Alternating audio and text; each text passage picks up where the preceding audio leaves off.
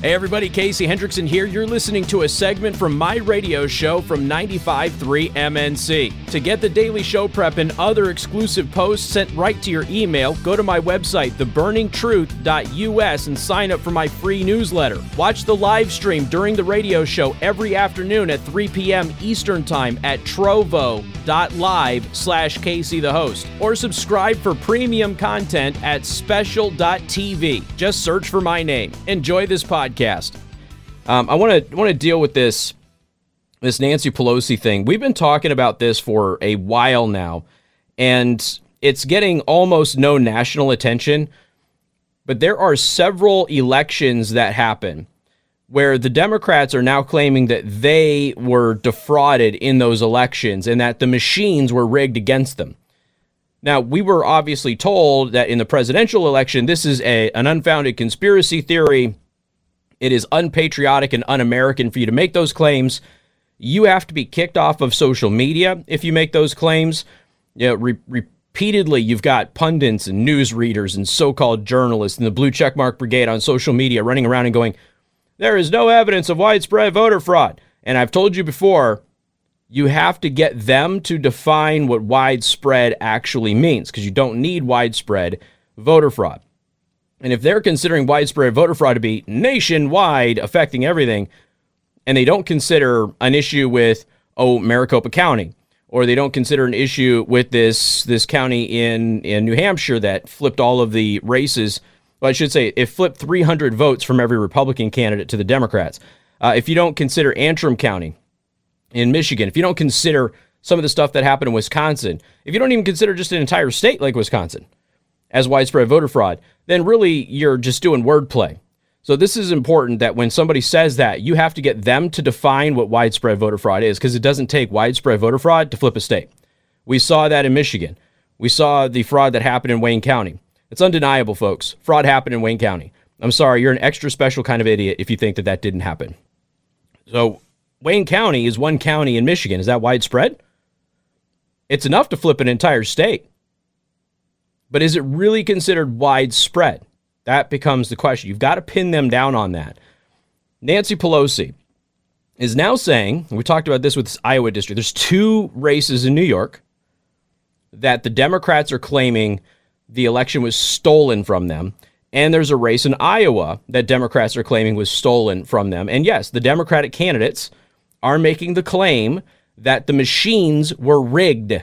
And again, after everything that we've had over the past couple of months about machine rigging can't happen, it's a conspiracy theory, it's a lie, 3 Democrats are making that claim as we speak right now, and the news media is not covering it. And we've told you to pay attention to Iowa.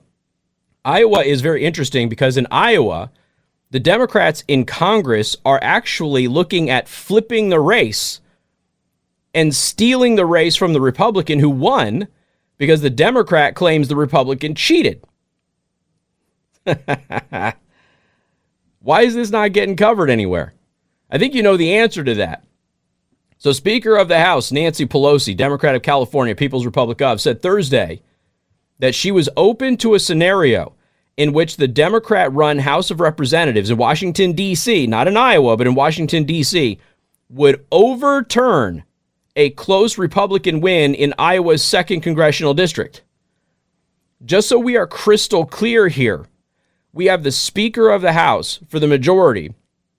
I know that that's redundant, but I had to say it. Speaker of the House for the majority saying, yeah, we are considering overturning the results of an election because the Republican won and we don't like that. Think about this. Why is that not big news? Just because it's Iowa, or is it because it's a Republican that would lose their seat? And it's okay to spread conspiracy theories if you're the left and you're the media. This is that Blue Anon thing that we talked about. Pelosi, addressing reporters during her weekly press conference, was asked whether she would see a scenario in which Democrats would unseat Representative Mariannette Miller Meeks, Republican of Iowa, who won by 6 votes, and replace her with Democrat Rita Hart. Now, one more time, I need to illustrate this point. The Democratic Party in Washington, D.C. is openly discussing overturning the election results in the state of Iowa on their own without evidence so they can give a Democrat the seat. I'm going to keep repeating that to you because I know it's Friday, and I know that since the media is not talking about this, there's a lot of people who think, Casey, are you making this up? That's why we've been talking about it for months. On Wednesday, the Committee on House Administration voted along party lines to continue an inquiry into the congressional race, even though Miller Meeks had been found to be the winner by state authorities following a recount and a bipartisan canvass of the vote. So again, compare and contrast. Meeks won Iowa. She's the Republican representative from the 2nd District in Iowa. They did a recount and they did a bipartisan canvass and she won. Period. End of story. We are told that if that process plays out and you still question the validity of the election, that you are unpatriotic and you are a conspiracy theory and you're a QAnon, right? This is where Blue Anon comes in. So now, even though the Republican won the 2nd Congressional District in Iowa, even though that she won the recount, even if she won the bipartisan canvass of the vote, the Democrats in the House of Representatives are still considering taking her seat away from her. And some of you are probably looking at this and going, wait a minute. Can the majority party just change the results of elections in states? It's a great question, don't you think? Shouldn't that be one that is hotly debated on your primetime news channels? Don't you think? What is the authority for the majority party in the House of Representatives to change the results of an election, even after the candidate won the recount, even after the candidate won a bipartisan canvass of the votes? What is the legal and constitutional authority for Democrats in the House of Representatives to then overturn that election based on absolutely no evidence of voter fraud? That would be a great question to have Snuffleupagus and everybody else on primetime news channels discuss with some experts, don't you think? Hart, who chose not to pursue legal options in Iowa, but rather to appeal to the House directly under the Federal Contested Elections Act, claims that there are some 22 ballots that were not counted that show her as the winner. A Federal Contested Election Act allows the House to decide close congressional races on its own beyond the courts. Isn't that interesting?